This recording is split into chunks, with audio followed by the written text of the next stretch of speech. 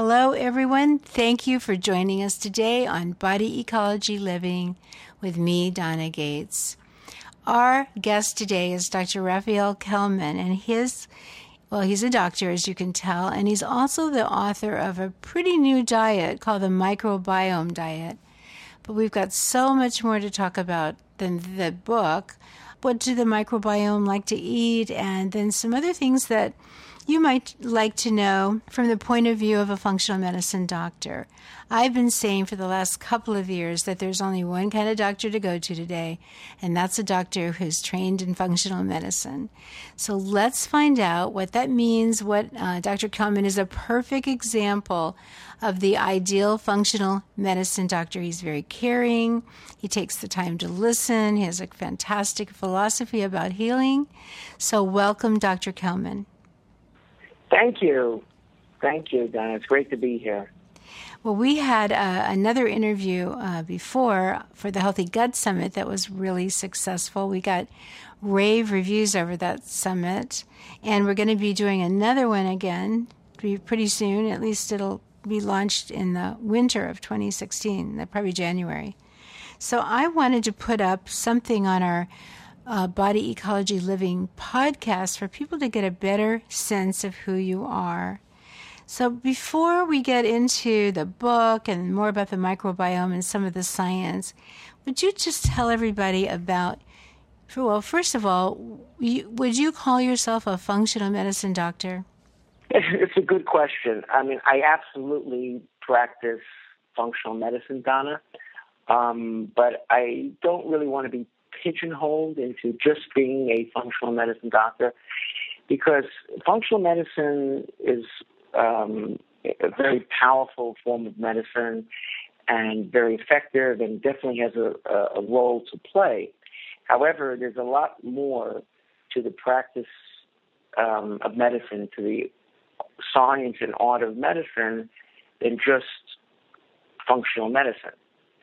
And there are two components to what I'm saying.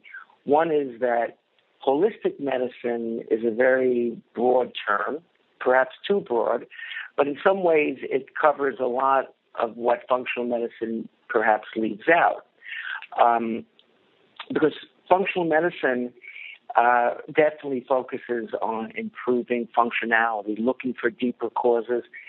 I think that it doesn't sufficiently cover the systems theory approach to science and medicine, and how systems theory that scientists use to understand nature, how to apply that same principle to our physiology, to the human body.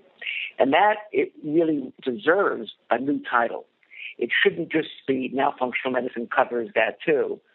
Yes, functional medicine recognizes and appreciates that all systems are interconnected and interact, absolutely, but there's a need for the creation of a whole new discipline in medicine that specifically focuses on the interactions of processes, and perhaps one day to even change our understanding of how these systems really interact. We'll see that these neat borders between systems that we've developed and classified up to this point may be less useful or even one day outdated in the future. Remember that we started with a lot of premises in the practice of medicine, and perhaps when we see the complexity of the interactions of systems and genetics and gut bacteria, that a whole new model, a whole new way of understanding the body will emerge. So systems theory is definitely something that I focus on. I focus very much on, of course, the microbiome and how an ancient pathway to healing has already been outlined for us. We just have to, follow this path, follow this road. And first of all, we have to clean it up so we can better see where this road is going. and where this road leads. And I think that that's going to open up also new levels of understanding of how nature interacts. And we're really at the ground level. The way nature interacts is absolutely that under the principle of the whole is more than the sum of its parts. So our energy should be more directed to how we can improve the outcome of the interactions of systems in certain ways. So that means we have to understand how systems interact, which systems are interacting most extensively, and how do we intervene? How can we make changes so that we can activate the principle of synergy that we see in the body? That's why with this conversation with you, Donna, I just want to say, I'll just finish, that the focus here on this trifecta of the thyroid and the microbiome and its effects on the brain. You see, I personally believe that in order to heal the brain, we have to look outside of the brain. And the brain will be the last place to really look, unless you got a gunshot wound to the head. But when you have a brain issue, we have to work from all the way down, because it's the systems beneath that are sending messages up to the brain. It's almost like the brain is the king or the queen surrounded by a fortress, and the king the queen can absolutely serve the whole body, his or her empire, but only if the people that live in his empire do what they need to do to contribute to the health of the queendom or the kingdom, right? And then, so therefore, to improve the brain, for example, I look at the microbiome before I'll do a neurotransmitter test, or before even I'll do a fatty acid test. What's the point? I'll look at the microbiome, and I'll look at the thyroid. So those are two systems that are so critical to understand how the brain is working and how to solve so many issues, neurological issues, of neurodegenerative disorders, and just suboptimal brain function, and also how these two systems play a critical role in energy and fatigue. How these two systems interact could interact in the most optimal way to produce healthy neurological function, optimal neurological function. So that's why I like to, in general, to look at the interactions of systems, and they could be sliced in different ways. And I think that the microbiome and the brain are intricately and inextricably interconnected. And the thyroid also is, because it supplies the fuel for all the cells, is very much part of this triad that is so terribly affected today in our day and age, accounting for the majority of the problems that we're seeing today.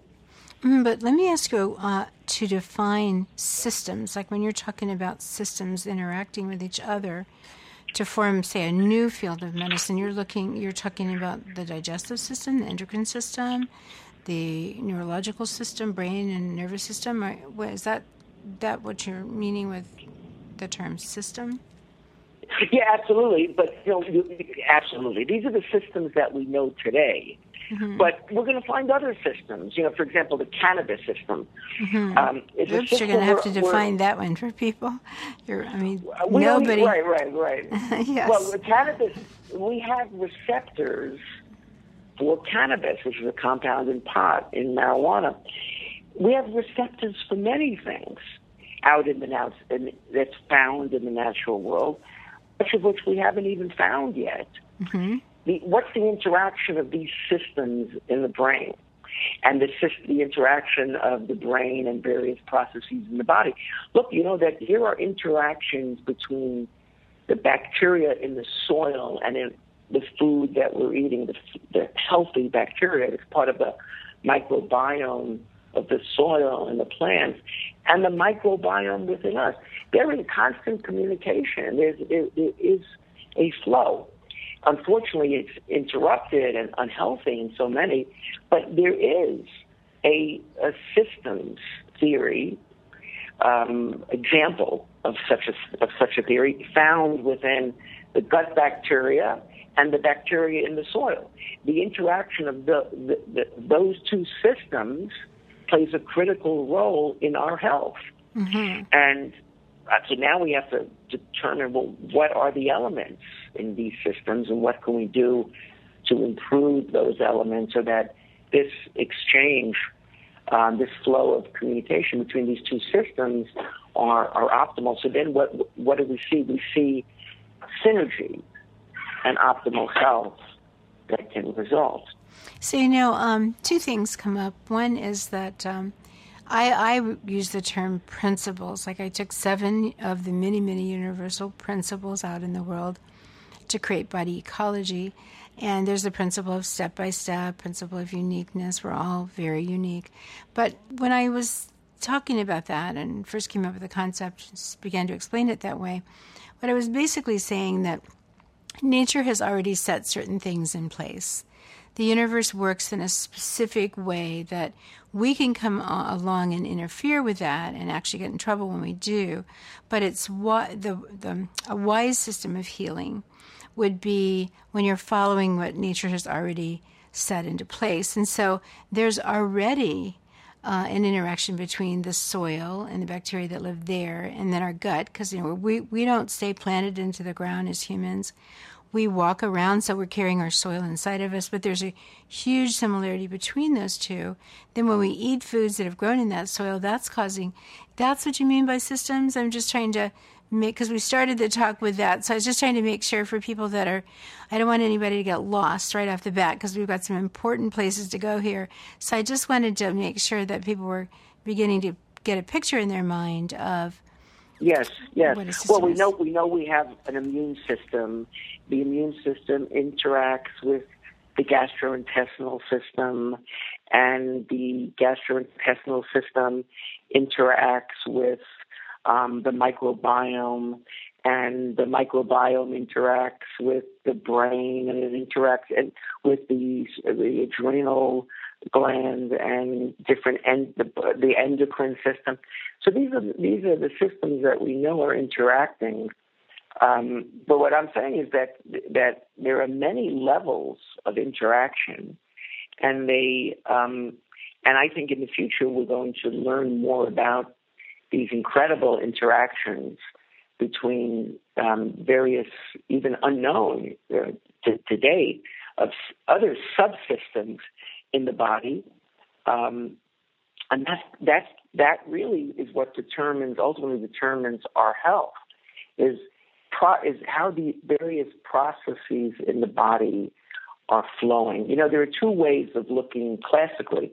There are two ways of understanding health and disease. One is the ontological approach, which means that disease is a thing. You have a disease. You have heart disease. You have cancer. You have pneumonia, and that it means that it's a specific thing. And that thing either has to be eradicated with antibiotics, it has to be excised, it has to be destroyed. That's one approach. The other approach, classically, is that disease is not a thing, not an ontological thing, but it's a process. So that way of understanding health and disease is processes within processes, and that's called the physiological approach, obviously, or ecological approach. Obviously, the pharmaceutical company in modern medicine to date is rooted in a very convenient model, and that is that disease is a thing, and here is the various treatments that are needed to take care of that thing. What I feel very, very strongly about the need to make it very clear that these two approaches are the two approaches that we can choose from, but nature is showing us, research is showing us that, and it's painting in broad strokes, that we ought to consider changing the way of thinking and then understand disease and health in terms of processes within processes. And the more we improve the various processes within the body, the healthier we will become. And to always keep our eye on what these processes are all about and how we can improve on them. So, for example, I know actually, because the research is showing this, that we're in the midst of a thyroid epidemic. There are so many endocrine disruptors in the environment, chemicals that don't have to be at very high levels to impact and adversely affect the endocrine system, specifically the thyroid. And there are so many points along this system, the thyroid, scientists call the thyroid signaling system. It's like a vast communication system that we've underestimated, we've minimized. It's not like what we were taught in medical school, that it's a very neat system between the hypothalamus, the pituitary, and the thyroid, and that's it. No, I think that it's a system that we'll marvel at one day, and we're actually going to model our communication systems after what's found in nature once we better understand that. And we see that trend now in science in general, that they're looking at various insects and other aspects of nature and how nature works to create better technology and better systems, better technology. Same thing with the human endocrine system. So therefore, it's so vulnerable to problems and to dysfunction that can come from the myriad of endocrine disruptors that are all around us. The problem is that it's sometimes so subtle that we just don't pick it up on blood testing. And while in the past, the simple thyroid disease of autoimmune, where, the blood levels were easier, they were so abnormal, easier perhaps to pick up than, now we're seeing so many issues, so many problems in this vast thyroid communication system that it can very easily elude routine blood testing, because you can have one chemical that causes a problem in thyroid production, and then you can have another chemical that can, and so you would think that the pituitary would then produce a lot of TSH in response. But there's another chemical that may adversely affect the pituitary or TSH production, or it's so subtle that it's not even being picked up by routine testing for many reasons. So we're dealing with so many people with suboptimal thyroid function, and that in turn can adversely affect the microbiome, and it could directly affect the brain. But it's rare that the brain, that we have neurological problems because the problem started in the brain. Usually the problem started someplace south of the brain. And what I'm saying, and I think that's what I like to bring out in this conversation, is that the two systems to look into in order to better understand why so many people have neurological disorders, why so many people in society are developing neurodegenerative disorders, why so many people are walking around in a fog, why there's so much brain fog and ADD and X, Y, and Z, is because these two systems are so vulnerable in our modern day and age. And they are absolutely not functioning well, and it's not being picked up. It's not being picked up by the radar, and it needs to, this needs to get out there to people, that if you are suffering from fatigue,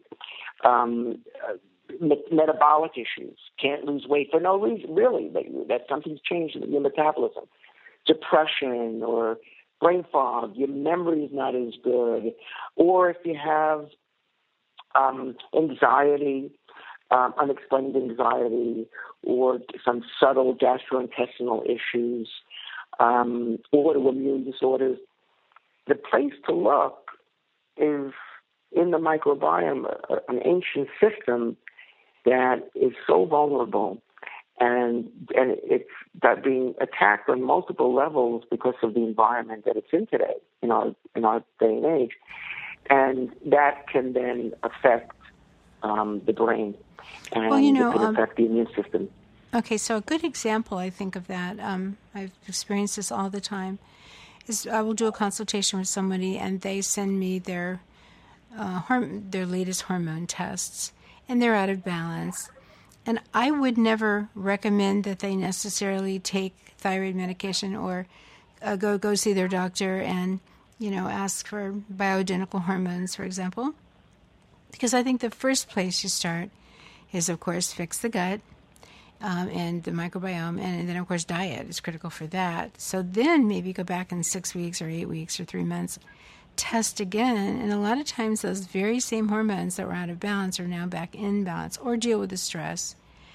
So that's probably an example of what you're talking about, right? Yeah, no, absolutely. Look, but remember also, if we're dealing with endocrine disruptors and they're affecting this thyroid signaling system, we have to do something to detoxify and to decrease the burden, the toxic burden. Unfortunately, sometimes it's been going on for such a long period of time, it's not always easy to reverse. Well, how can you even identify it? Like, it's subtle, right. It's not the obvious apparent. Even if you get a thyroid test back and you've got thyroid antibodies, clearly the person's got toxins, but how can you really get more specific than that? I mean, how somebody comes to you, they really are exhausted, they do have brain fog, they are depressed and have anxiety, they can't sleep at night. Do you start with the thyroid, and then what do you start looking for?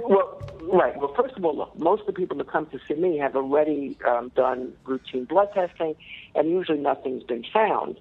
Now, and that leads to even more frustration. So the first step is to question the how valid routine blood testing is for you, the individual. For large-scale screening, they could be very valuable. But for you, the individual who needs to heal, we have to seriously question the blood testing. Is it missing the problem? Is the thyroid disorder being missed? And I can tell you from what I see out there is that so many untold numbers of people are being told their thyroid is normal when in fact it's not normal. It's very dysfunctional. Mm-hmm. So if you miss it on the routine blood testing, what do? The same question applies to the microbiome, if anyone even asks about the microbiome. But let's think about it. The microbiome there's more cells in the microbiome than there are in our own body. They outnumber us 10 to 1. And contrary to what people think, these are not our enemies. They are critical for our health. They maintain the gastrointestinal tract. They maintain and even play a critical role in educating the immune system and keeping it balanced. They have far reach all over the body. They have a far reach into our genetics, turning genes on and off into the deep recesses of the brain. Wouldn't it make sense to look into the microbiome? Once you start thinking like that and you see the power and the effects of the microbiome, you're gonna think about, wow, how did we leave this out? This is like 9/10 of the problem, And yes, it's being left out in one after the other. It's not, unless someone has really significant, gut issues. And then what are they going to do? They're going to do CAT scans and MRIs and colonoscopies. Well, sometimes that's needed. It's not going to pick up the microscopic issue that you can't see with the naked eye. So but what is? What? Okay, So here we go. So we're dealing with two epidemics that are wreaking havoc on the health of America, and it's not even being detected. We have an epidemic, and the test that we're using fails to detect it, if we're even using a test, like with the microbiome, which we're not frequently not looking into at all. So what do? My feeling is that the history is so critical, and that's a whole other discussion, but also to look for biomarkers, to look for indirect evidence. And sometimes, and actually frequently nowadays, the indirect evidence could be more powerful than the test that aims to look for the direct answer. Now, I'll tell you what some of these indirect biomarkers are, but also to look for provocation testing. So, for example, with the thyroid, the routine blood tests are TSH, that comes from the pituitary, T3, T4, total T3, total T4, free T3, free T4. Total means it's bound to protein. Free means it's just a hormone floating in the blood without not being bound to hormone. And then there's reverse T3, and then there's thyroid antibodies, and it gets more and more extensive. 9 times out of 10, just TSH and free T4 is looked at, missing, so many cases of hypothyroidism. But there is a more accurate test called the TRH stimulation test, which the medical profession used to use. They stopped using it because they thought they were just using this test because the regular blood tests were not so sensitive. They couldn't pick up the TSH level unless it was very high, both in someone with a low thyroid, and then the TSH is very, very high because the pituitary is responding and producing a lot of TSH, and even in a healthy person, the TSH would be high. And the assays that they had were able to pick that up. Were only able to pick it up when they did the stimulation, where they injected TRH, which stimulated the pituitary, and in someone with a low thyroid, it went up really high, and they were able to pick it up. And someone with a normal thyroid, it also went up high, and they were able to pick it up.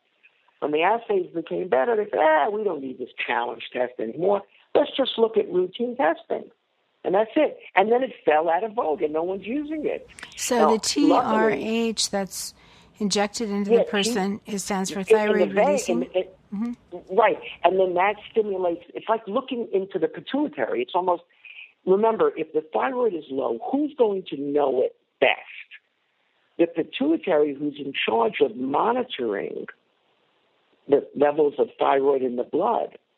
Now, I can't talk to the pituitary. I can't look into the pituitary, but I can do something else. I can stimulate the pituitary with TRH injected in the vein, and then 25 minutes later, we see if it goes up very, very high. Now, is this the answer all the time? No. But does it open up a whole new dimension? Absolutely. It's what we call a provocation test, to look deeper. That's really what functional medicine should be about. How do you look deeper to see how systems are really functioning, with the understanding that routine blood testing is just the tip of the iceberg. It's just what you see at the surface of the ocean. And that could all be very, very calm. But if you go deep down, it could be tremendous chaos. And that's how the body often behaves. So it's learning to understand nature, is to have a sensitivity to understand how the body behaves and acts.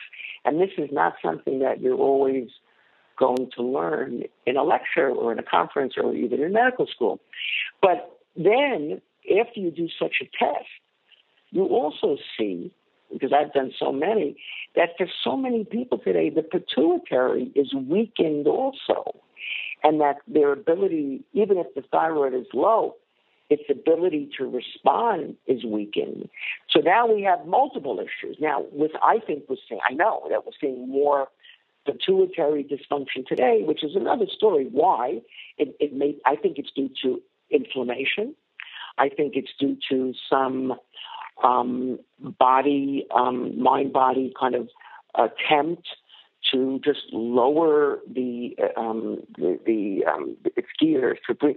In other words, to go into a semi-hibernation state, which is something we're seeing that's very similar to chronic fatigue syndrome.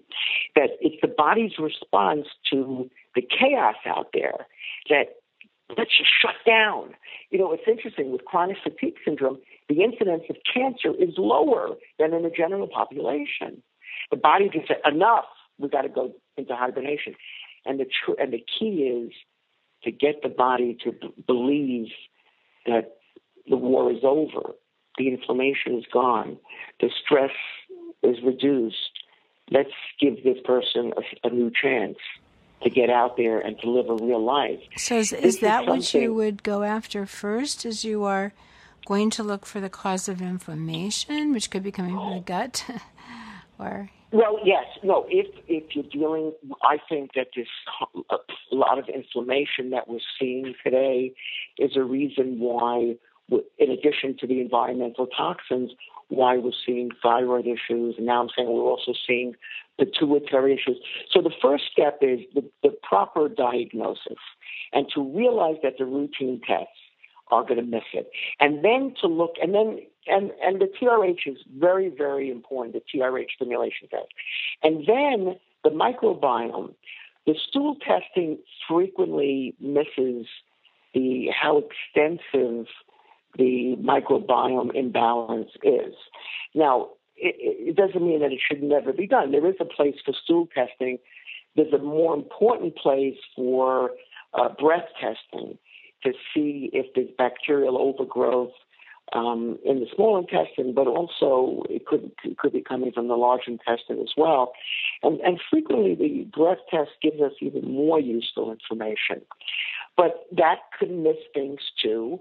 There's different ways of looking into parasites and to yeast, but that's a very extensive conversation. But this is what we all could do is to look for the metabolites, the what we call biomarkers. What are the footprints of an unhealthy microbiome? And here we can do a more updated blood test, and we can look for levels of, let's say, butyrate, even in the blood. You could look for levels of B vitamins. The gut bacteria, the friendly gut bacteria should be producing various B vitamins. If the B vitamins are low, if biotin is low, if B12 is low, then there's a good chance the gut bacteria are not thriving. If the zinc level is low, it likely means the gut wall is unhealthy. If you can do various inflammatory markers like CRP or interleukin-6, tumor necrosis factor, you can look at LPS levels and other signs of bacterial overgrowth. So there are so many indirect ways of looking to see if the microbiome is healthy. And, frequently it's not. By the way, for the thyroid, there's also other indirect methods.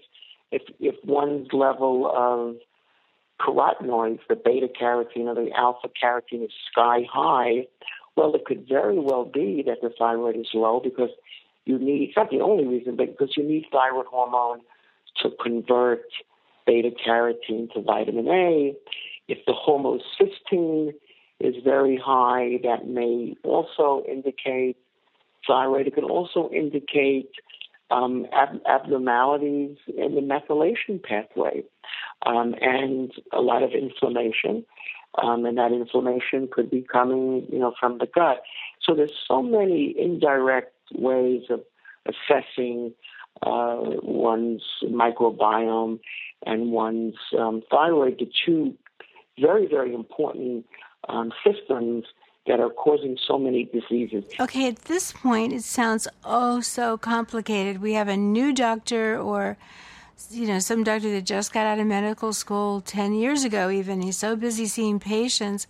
How is he going to learn this? How is he going to be? Basically, what you're describing is kind of a Sherlock Holmes kind of a doctor who looks at the indirect clues, not the obvious clues that so-and-so was stabbed in the heart with a knife, and this person owns that knife, and so he must be the person who killed the victim. You're saying it's not that clear. You have to go look at all these other markers, all these other indirect clues that it really is the thyroid, and that if it is the thyroid, check out the gut microbiome, and for sure that's affecting the brain, and then maybe that's why the person's spacey. I know with SIBO, because I started traveling tons and tons and back to back, and must have picked up a pathogen, and so I actually think I had SIBO. I didn't take the breath test and all, but I had all the symptoms, and one of those symptoms was your brain just forgets words, and I thought, whoa, what's going on with me here? Well, I mean, of course, I've been traveling a lot, and you get exposed to those horrible airplane fumes, all the time when you're traveling. But I really began to see like, I couldn't digest foods that I always eat, and so I had to deal with that problem, and I know how to, so I was able to get rid of it. But it was so interesting to me how my brain went when my gut went. And so I totally get what you're saying, but I'm trying to make... there's somebody listening to this that knows they won't find a doctor like you.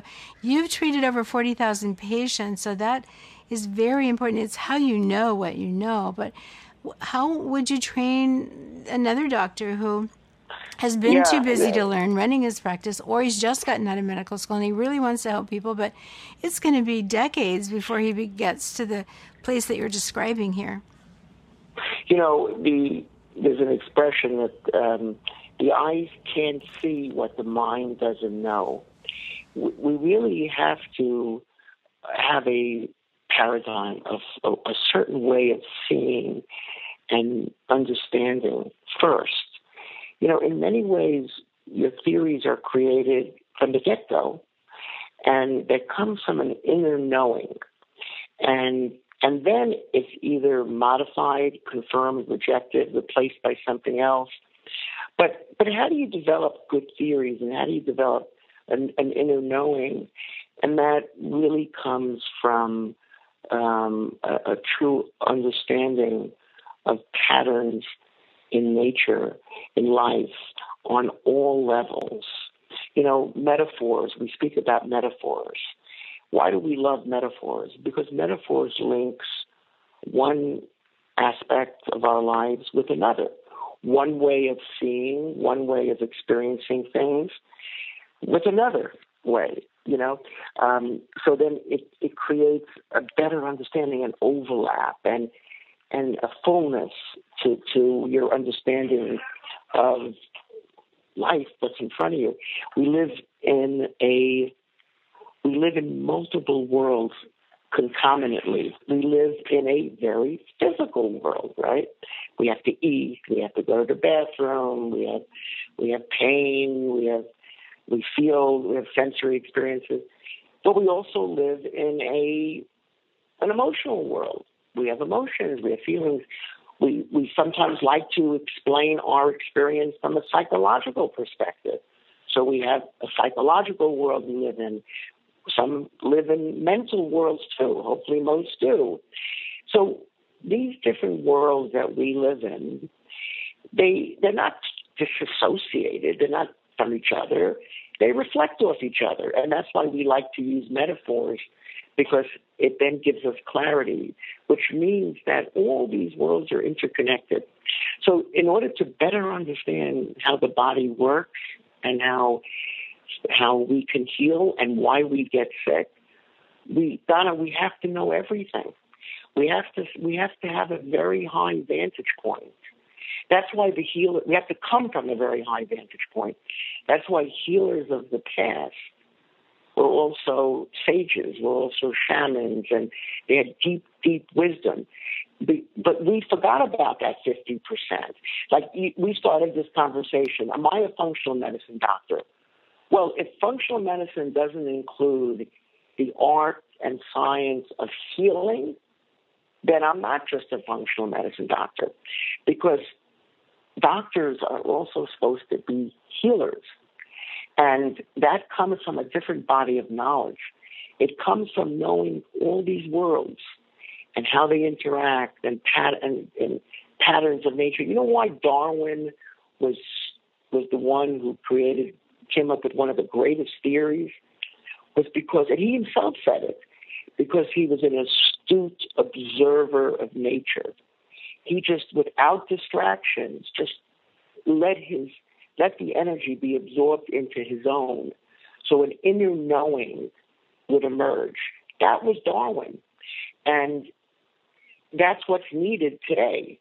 When you have that inner knowing by seeing patterns of nature, how nature heals, how nature behaves on multiple levels, you have to have a broad worldview. If you have no worldview, you're not going to be a good doctor. How to create a big worldview is, a 3-hour conversation. But that's first, is the worldview, your model, your way of seeing.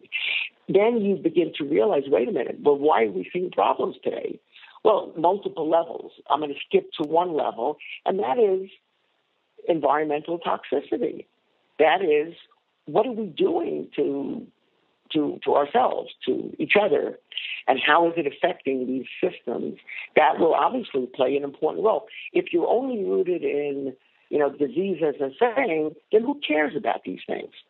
But if disease is processes within processes, if that's your worldview, then yes, it means a lot when the environment is poisoned, we're eating on the run, mindlessly, not knowing even what we're eating, without any awareness of where it's coming from, where we cause a break in an ecosystem that is needed to sustain an inner life, and what our role is in that ecosystem. None of this is of any concern, but it is a concern to the healer.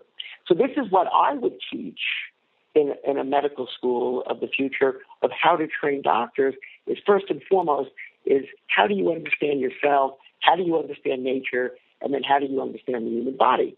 And then to realize that the tools that we have and the testing that we have could very easily miss these processes that could be going awry in such a subtle way.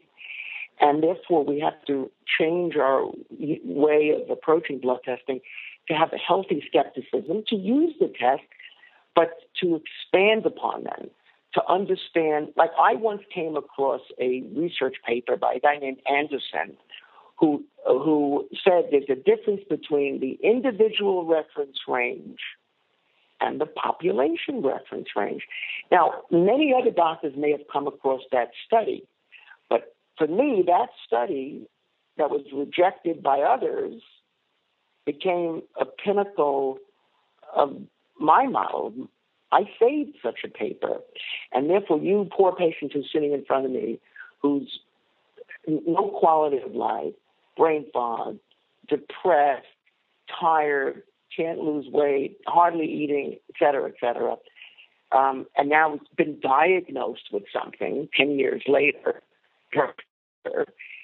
What are we going to do for such a person? And if I use the old model, I could offer very little. But this model is, no, these subtle fluctuations and changes in these processes has led to an altered microbiome, suboptimal thyroid function.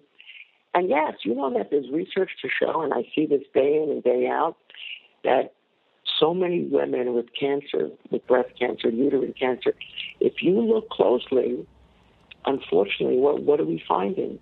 Hypothyroidism over and over again. And it's probably a major cause of infertility, which is staggering today, too. Probably it's under everything. I agree with you. And you've used the term suboptimal a number of times. So basically, for people that might not know what that means, is it's something the thyroid isn't working, but it doesn't show up clearly on a test. So you're talking about suboptimal in cancer, for example. The thyroid could still look normal, but it isn't. Exactly. And you want to know something? Here's the value of biomarkers. Everything looks normal. But wait a minute. Let's do one more test. We'll do the TRH test. Thyroid is low. Let's do one more. You know what we're going to do? We're going to look at the estrogen metabolites. And how is estrogen being metabolized if the thyroid is low and the microbiome is unhealthy?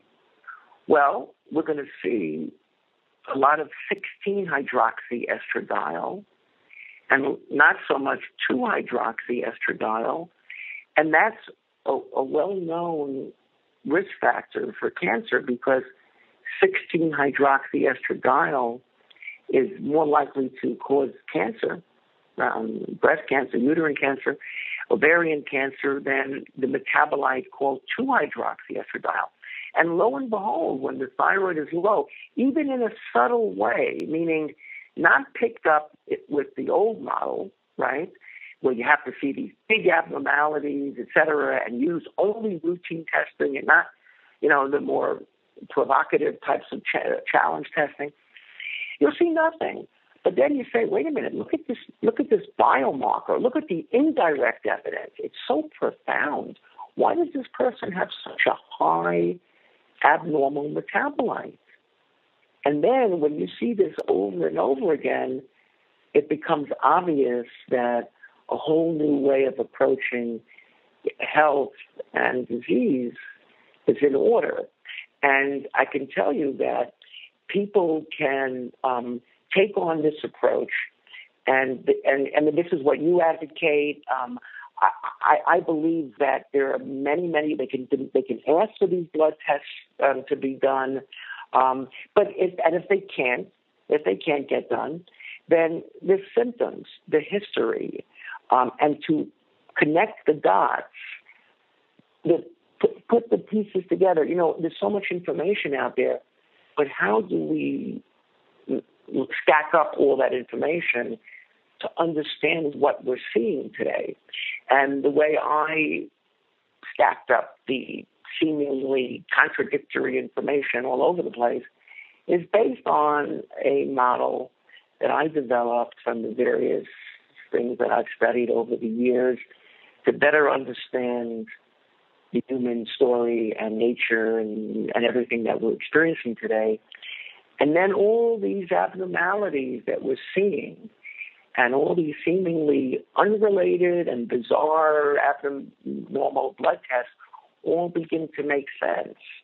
And that's why I like to focus, and that's why I wanted to focus in our conversation, is two systems that are playing a huge role in our health today, and not just in fatigue and depression and anxiety and weight gain, but also in cancer, also in multiple sclerosis, and also in autoimmune diseases, and in Alzheimer's, and in Parkinson's, and other neurological issues.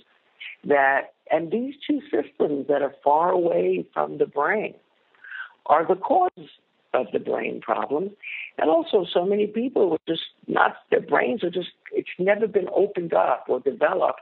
And that even if they have a great IQ and even if they've gone to great universities, but organically their brains were never developed properly because the microbiome was never developed, and it's likely unhealthy. And very likely their thyroid has been suboptimal for so many years. And I think that if we focus on those two systems, we'll see it will play a very, very important role in improving the overall health of, so many people who are suffering today. I'm sure people listening at this point are thinking, I knew it. I knew I had a gut problem. I've always heard that saying, disease begins in the gut. And I figured that I do, even though it's not really, really apparent. I thought I had a thyroid problem, even though it wasn't showing up on tests. What are they going to do about it, though? What do you do when you're working with a patient and you know that those two systems are out of balance? That's why they're depressed and anxious and so on. You're going to start with the gut and you're going to start with the thyroid. What do you do to help those people? Okay, so step one is to encourage people, trust your instincts. If you feel something, you're likely right. I don't care what the doctor said or what the blood test showed. If that's what you feel, trust it. Step one. That's step trust one. your intuition. Get quiet and still and listen to this inner voice you're saying. Yep. Your gut feelings are true. Listen, and listen even more closely to yourself, to your inner knowing, to your body, to you. Step one, and don't be misled. Go back to the drawing board of what you originally thought. And then if you could ask your doctor for certain blood tests to expand the routine thyroid, perhaps ask for the TRH test. Maybe, I wish more doctors would learn about it, and we're trying to one day take certain steps to get this test more widely known. And there's been research to support this test. In 2007, there were 2 incredible studies published in peer-reviewed journals that came to the same conclusion I came to 10 years before. Hey, this TRH test should not be just, stacked in the closets. Let's get it back. And now even more so because of the types of problems we're seeing. So try to get the TRH if you can. Again, ask your doctor for a more expansive routine testing. Ask for beta-carotene levels. Ask for homocysteine levels. And then you'll see that thyroid could be a cause of these issues. The microbiome, try to get this, what I call the microbiome blood panel. Hopefully you'll have some success. And then if you can't get the doctor, let's find a nutritionist, someone who's been trained in this approach, who can maybe, if they can't prescribe thyroid hormone, well, let's try other ways. It may be that we'll be able to reverse it and you won't need the thyroid hormone. It all depends on how long the process has been going on. And maybe this could be done with a natural practitioner that can really look for the deeper causes, which, we can expound upon at another time. Heal the microbiome, because no matter what your problem is, you can't go wrong if you heal your microbiome. Remember, the microbiome is us. We're 9/10 microbiome. You don't have to go to medical school to know that that's probably where the source of the problem is. In fact, if you went to medical school, you're less likely to know that. So go with your gut feelings that, yes, this ancient ally that's here to help us is likely injured. And that's the reason why we have so many seemingly unrelated problems. So work with a health coach, work with a nutritionist, maybe a doctor. I think somebody could even start to implement the 4R program that you're talking about in the book, the gut microbiome book. They can start, you very clearly spell that out in the book. What are the 4Rs for starting to remove the pathogenic, the toxins, the toxic food you're putting in, the pathogenic bacteria that's growing in your gut. Remove that first. And then, so could you go into the 4Rs just kind of briefly? Because I think that would make people feel empowered a little bit to think they've got some, not just have to work with the health practitioner, just have to work with the doctor, but they could start doing something right this minute. Exactly true. You could do something right now, this second, to change your life for the better. And there on Amazon, many people reviewed my book, over 100, I think. And you could read some of the reviews of people, what they say, and they've never seen me. And all they did was read the book and followed the principles of the book. Lives were changed dramatically, not just that they lost weight. Yes, they lost plenty of weight. But you'll see how many issues that you would never have thought related to the gut bacteria improved. Lives were radically transformed for the better because they didn't go to a doctor. They didn't go to a nutritionist. No one. They just read the book and followed some basic principles of healing the microbiome. And did anybody in the comments there, did anybody happen to mention their brain was working better when they followed the 4R program? Donna, so many people said, I could finally think clearly. My brain is working better, like a light bulb went on. That's the point. Believe it or not, those gut bacteria that are way, way far away from your brain will have the most positive influence on your brain. The gut and the brain, it has to be like thought of together. The 4Rs, one, you want to remove the overgrowth. I like to look at it as pruning. You want to reduce the excess of the overgrowth of certain bacteria that is adversely affecting the power of the collective microbiome. Now, you could do this based on symptoms, even if you can't get a stool test, even if you can't get this breath test or any other test or any blood test. If there's a lot of gas, loose stools, perhaps not well-formed stools, bloating, if you feel irritable, especially after eating, and the list goes on. Oh, I know. One thing that's kind of interesting is if the person is constipated, the gas that's in there is more likely to be methane. If they're having diarrhea, it's more likely to be hydrogen sulfide. So that's even a clue right there too. Gas. That's right. Gas is a good clue, right. I think. Absolutely. And then you want to remove the unfriendly bacteria. And how do you do that, though? Like, is that okay? So certain various herbs. There's so many out there. Different companies have different combinations of herbs. I mean, I like to use sometimes oregano oil and garlic and maybe berberine, caprylic acid, grapefruit seed extract. There's a whole list of wormwood, so many wonderful herbs in combination. We have I made up one called Microbiome Balance, but there's so many different. Biocidin is a good product. That's the remove. And at the remove phase, if you do have a lot of bacterial overgrowth, you want to keep the prebiotics to a bare minimum. And we'll talk about that in a second. The second R is you want to replace what frequently people are deficient in, enzymes and hydrochloric acid produced from the stomach. If your thyroid is low, and it probably is, whoever's listening to this, that you're probably low in hydrochloric acid production. So then the third R is to re-inoculate. You use probiotics and you use prebiotics. Prebiotics are the nutrients that help the friendly bacteria proliferate. That could include foods that contain inulin, like jicama, Jerusalem artichokes, etc., and foods that contain arabinogalactans, like the larch tree and the radishes and kiwi. And there are supplements that contain these compounds. Resistant starch is another component. Again, if you have a lot of bloating, gas, you have to do this very, very slowly, this phase. And then the fourth R is to repair the gut wall. Donna, that's such an important component.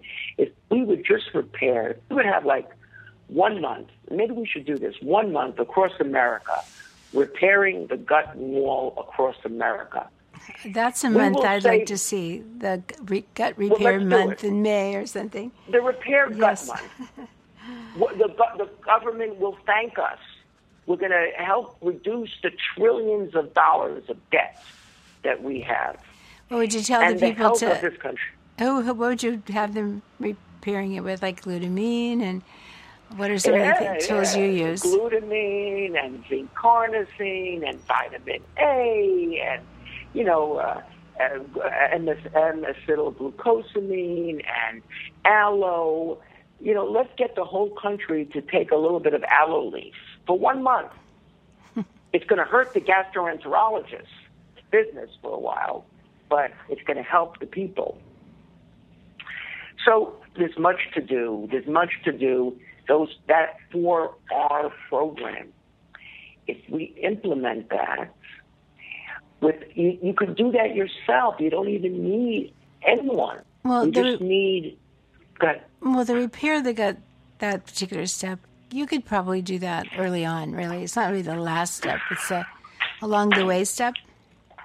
Yeah, I mean, Donna, I frequently do the repair phase early on, especially if we're dealing with autoimmune diseases. Donna, I just want to perhaps say, because this is a good point, because this goes back to our original point. Am I a functional medicine doctor? I feel that the element of healing is so critical that it needs to be a focus once again. And healing is not always the same as curing. But healing, to me, is one of the missing ingredients today. Just like we spoke about thyroid, that's missing, and the microbiome, so is the art and science of healing. And that also people need to know that you can heal yourself on a deep level and transform yourself, and to really feel the power of transformation when you realize that who you are is always potentially evolving and unfolding. And if you're aware of that and you help it grow and always redefine yourself in a more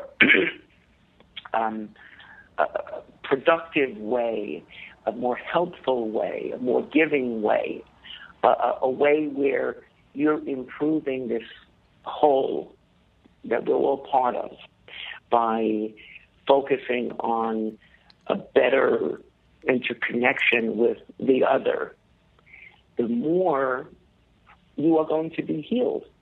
The more we focus on redefining ourselves beyond the limited conceptions that society likes to impose on us as to what's important and what's not important, the more we get past that, the more we heal. And I believe so deeply that has a profound effect on the microbiome. I believe that the microbiome is rooted in the same principles. And the more we focus on that, it's not just some esoteric spiritual exercise about selfless giving or selfless concern for the other, but no, it has a direct impact on the health of all of us, of the whole. And the only way we're going to heal is when we heal as a whole.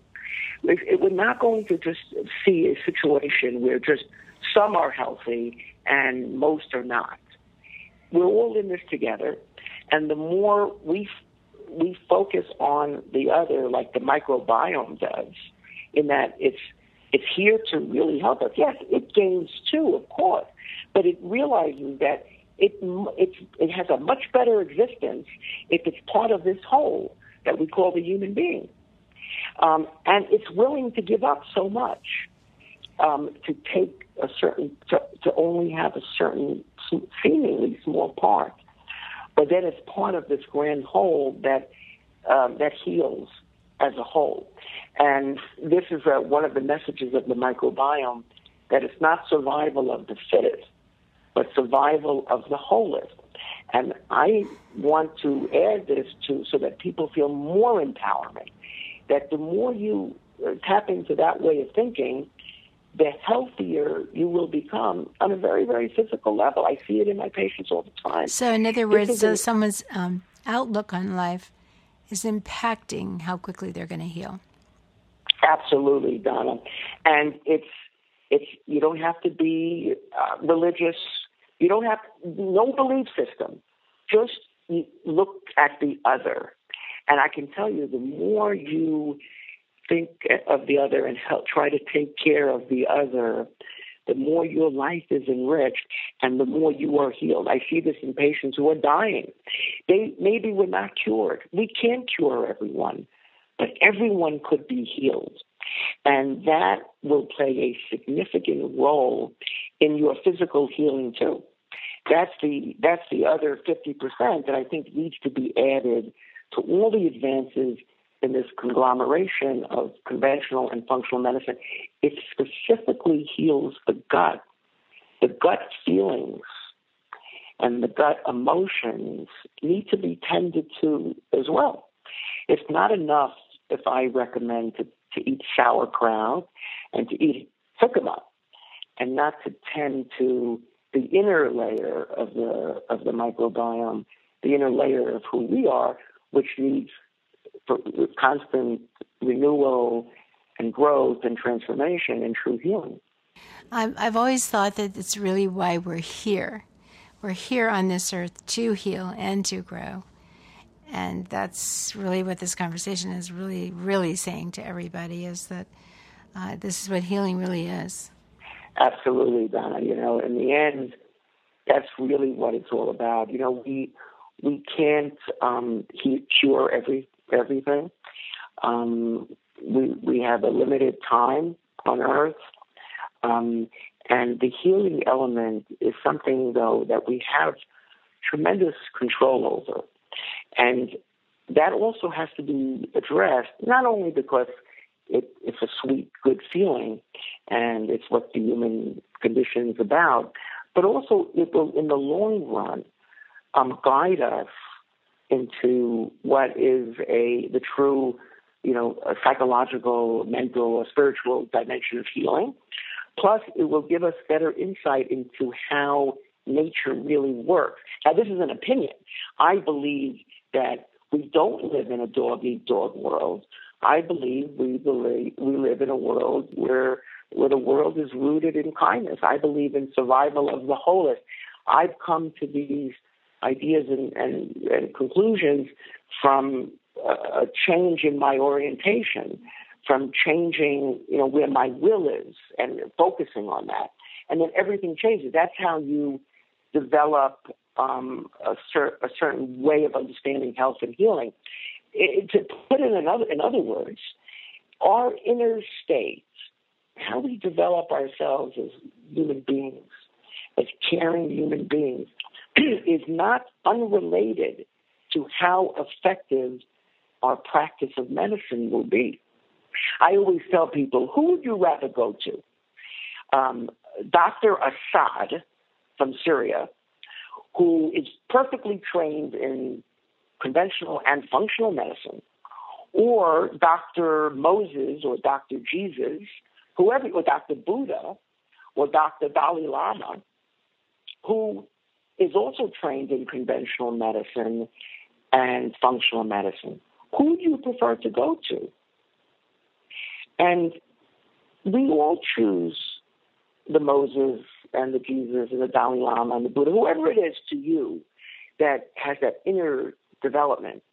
And it's not just because we were afraid Dr. Assad is by mistake going to give us the wrong pill and may have some nuclear material in that he wants to use on his enemies, or that he's a mean guy, and who wants to be around a mean guy? And it goes deeper than that, because the element of healing plays such an important role on how well our patients are going to do. And also, it guides the practice of medicine. It guides the science that we develop, the information we gather, how we spin this information, how we develop theories, and ultimately it will change the practice of medicine. So we don't want to see Dr. Assad. We believe that healing plays a critical role, and I believe that the doctor of the future has to have an inner development as well in order to be a good doctor for tomorrow. I think that's a perfect place to end, because we were originally going to talk about the triad between the thyroid, the microbiome, and the brain, and we have touched on that all throughout this conversation, but what we've really been doing here is defining what true healing is, and that's really beautiful. So thank you very much for that. Donna. Thank you. Thank you, Donna. That was great. I hope I wasn't too esoteric.